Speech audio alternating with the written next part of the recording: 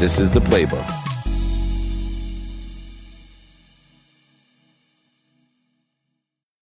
Welcome to Money Talks. This is David Meltzer. I am so excited to be here with our first guest, Jason Kuntz with OTIA, One Team International Agency, and one of the best professional poker players in the world. Welcome to Money Talks, Jason. David, thank you so much for having me on. I really appreciate it, man. You know, you have ventured into so many different things, but the two things that I want to talk about, because money is such a prominent issue, is one, collectibles, and two, playing poker. And for some reason, so many people that are in the collectible business, whether it be gold, silver, coins, stamps, cards, NFTs, whatever it may be, they seem also to be poker players. What is the commonality between either strategy or timing of playing poker and collectibles? So I think there's a couple different things we could talk about. One, I mean, there's obviously the in business, obviously you want to make money, but there's also the feeling of winning in a deal. So I think that kind of cross references into poker. Everybody wants to win, but some people hit a certain level in poker where they don't need the money anymore, but they still enjoy the rush of winning. And there's the reading people, which plays back into business. Like when you're negotiating a deal, a lot of that comes down into your reading of the situation. And where in poker, you're reading other players and stuff. So the challenges in business, there's so many similarities that overlap that, and obviously in business too, like you can be doing $20 deals. In poker, you can be playing $20 poker games. In business, you can be doing, $1 billion deals. In poker, you can quite not that high, but you can be playing, extremely high stakes where you're winning, losing millions of dollars in some of the higher games. And you started at a really early age, which allows for an aggregate effect or a learning curve that allows you to have greater awareness to, what is a collectible and what is its lifespan or the timing and risk tolerance involved in that collectible. You started, like a lot of people, with trading cards. And, at a very young age, what were some of the things that you learned that have helped you, not just in the collectibles business, but in life in general, of understanding kind of timing and risk tolerance of certain cards comparatively to other cards? I got really lucky because I started this like everybody else when they were young. Everybody's buying and trading when they're 10 years old. And, I grew up with not a lot of money. I was a single mom. So I kind of saw that drive in her, and it just motivated me from a very young age to try to become financially independent. And, by the time I was 13, 14, a lot of my other friends ventured off into whatever, kids do. And I kind of hit the perfect storm of having this fire, and then at the same time, it's 95. The internet comes along, authenticating sports cards comes along. So I was in that early stages of when, grading became along, when authenticating and stuff. Before that, it was just the wild, wild west. So I was basically in it from the beginning at a very young age, and I just bought into the system right away. And now to give you an example, and I'm not sure, how much the audience knows, but, one of the largest grading companies is PSA. And when I was starting off, they would actually go around and offer free services and try to convince people why they should authenticate their sports cards or memorabilia. And fast forward 20 some years, if you want to do that, it could be up to a 2-year wait on some stuff. Like that's how far we've evolved from the companies trying to get your business to having to wait, months or even years to get items back. So it's to watch it evolve over my entire life. It's been pretty wild. Which is so interesting to me because the demand must be so great. The community of collectors must be so large that even with the advance in technology, as we continue to see different artificial intelligences that are able to authenticate things at a much quicker and more accurate pace, um, yet still there is so much demand to get things authenticated that we have a 2-year wait on a lot of different things. Do you see in the next couple of years, though, that technology will reduce that time? And have you seen any technologies in particular that you feel, are worthy as much as someone who have a certain criteria in human review comparatively? Yeah, so everybody kind of started 3 or 4 years ago, working on some of this stuff, and I haven't seen anything yet that is there. But there's stuff getting better. Like there's stuff that's going to help. But I think the human is always going to be involved because there's so many judgment calls and stuff that maybe in 10 or 15 years, AI is just going to completely dominate, and I'll be wrong. But for some reason, I think that a human is always going to kind of be there because, like I said, there's a lot of judgment calls, and there's just some stuff that um, the computers aren't going to know. But there, right now, as we're talking, I can think of 8 or 9 companies that are trying to get into this AI authenticating grading space and just data. The hobby in the last couple of years is literally 30x in the amount of people that have come in. So there's a lot more Wall Street money that have come in, and this is a real asset class now. When 20 years ago, I always like to tell people that when people ask me what I did for a living, it was almost kind of embarrassing to say I buy and sell baseball cards, I do autographs, and now all these younger kids, like, I don't want to say they look up to me, but they think it's super cool. So now when people say, "What do you do?" It's kind of exciting to say it, and it allows some amazing conversations, and everybody wants to hear all these stories. But it wasn't always like that, and to live through these waves over the past 25 years has been pretty incredible.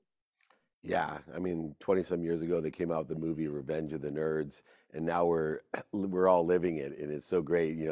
They're buying superhero capes for entrepreneurs and collectors and all types of odd, different professions. Not just the NFL superstars anymore are looked up to or want quick pictures or autographs.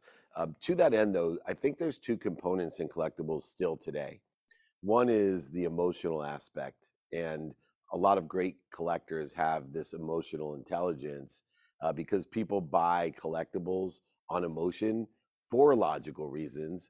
But then there's this new pragmatic institutional side where people buy because there's a limited amount, and they have now data knowing that there has only been this many cards printed. These are the people that hold it, therefore I'm going to suck up as many, A-Rod cards as possible from 19, whatever it is. And, there are still two schools and you can make money in both of those schools. How do you see the balance from the emotional intelligence side to the actual business data driven collectible side? So I'm guilty of both. All collectors are, right?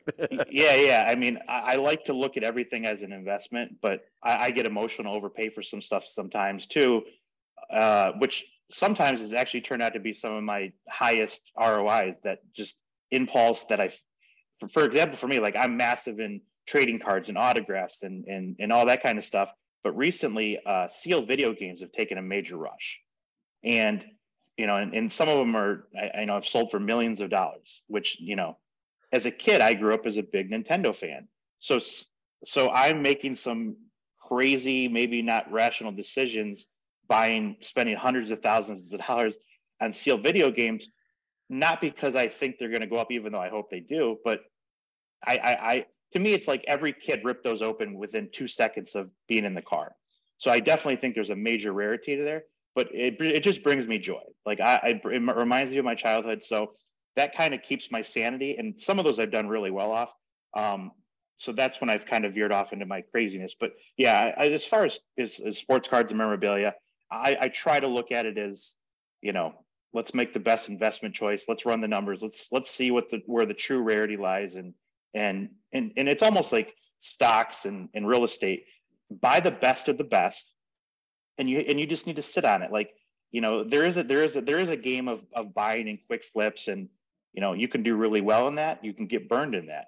But what I've seen generally is when you buy the best of the best and you hold it for 5 or 10 years, just like any other high end asset class, you're going to probably do well. Is there anything that you buy that are for your children or grandchildren that you don't even care or wouldn't sell in your lifetime, but know that it'll be extremely valuable asset or a legacy even for you to leave? Are there things that you buy that are beyond your life? all the time. So I have 4 kids, 7, 5, 4, and 2, and they're my 7, 5, and 4 year old are actually starting to really get into it. So, my son's into comics. I just bought him a Hulk #1 comic for, I don't know, like $100,000. Hopefully, like that'll pay for his college, and unless he wants to keep it. But I mean, my ultimate goal is really um, the same way you would hand over a real estate portfolio or a stock portfolio is, we would sell stuff as needed. But the ultimate goal would just to be able to pass over, educate them, and just pass over the entire sports portfolio, hoping they don't go to a pawn shop when I die and sell everything for, $1,000. But yeah, it's not really, I'm not a short-term thinker. It's done well for me long-term. I'm flipping a ton of stuff along the way, but generally a lot of those profits are getting rolled back into quality product to hold long term, which eventually will all go to my kids. But we do have emotional buys all the time. Like I said, the comics. I try to find out what they're interested in, find something extremely rare, educate them on it, and then we tuck it away in a vault. And they look at it every now and then, but they understand that this is to be theirs in 20 years. And what a great lesson you're teaching them as well, just about investing in general, because it does apply to other areas of investing. One of the other things that's changed since you got your first card authenticated way back when you were probably around 14 years old is the size, scope, and scale of the audience and the awareness that we can generate to a collectible item, which has never been equal to where it is today. And as you and I both know, the one certainty I know is it's just going to get easier and easier to have a bigger audience, to have a bigger reach, and especially with blockchain and some other things with greater capacity to have more buyers. For you, how has your strategy changed because there is a greater capability of finding more buyers, which gives you more stability in the market when you have more buyers and continually get more buyers? Although our market has grown so much in the last couple of years during COVID, like we're still just touching the surface. I mean, I always thought that what I would consider a real buyer is somebody who's willing to spend you know $10,000, $15,000 on sports cards and go to a big show and spend real money. And that number of people may have only been 10, 20,000 people years ago, which is nothing in the grand scheme of things. And after COVID and during the crazy rush, that number might be, there might be a couple 100,000 people now that are willing to spend real money on sports cards. That's not, I mean, when you talk about China and their interest in high end basketball and all the people there, and it's like, what happens when we have 2 million people, 3 million people like that are willing to spend real money on this? It takes the supply of something that, one of my favorite cards I have is a 48 leaf Jackie Robinson PSA 9 rookie. And Wow. there's 5 of those that, it's like, can I eventually, will there be 5 billionaires that are interested in that card? If so, I'm going to do really, really well on a piece like that because the supply is so low. And I'm guessing on a piece like that, the demand is going to be crazy. Now, some of these newer things, like, Zion Williams rookies and all this new stuff, that's still to be determined. But for me, it's like the vintage stuff is much safer in the quantities, the supply is just not there. So the more and more people that come in, it's to me, it's too obvious what's going to happen, but it still has to play out. Like we do need more people to come in, but I see that daily. I mean, it's like sports cards and memorabilia 5, 10 years ago never got media coverage like on ESPN, and now you see it almost daily. You see all these massive news outlets talking about our hobby. So and it's only going to increase.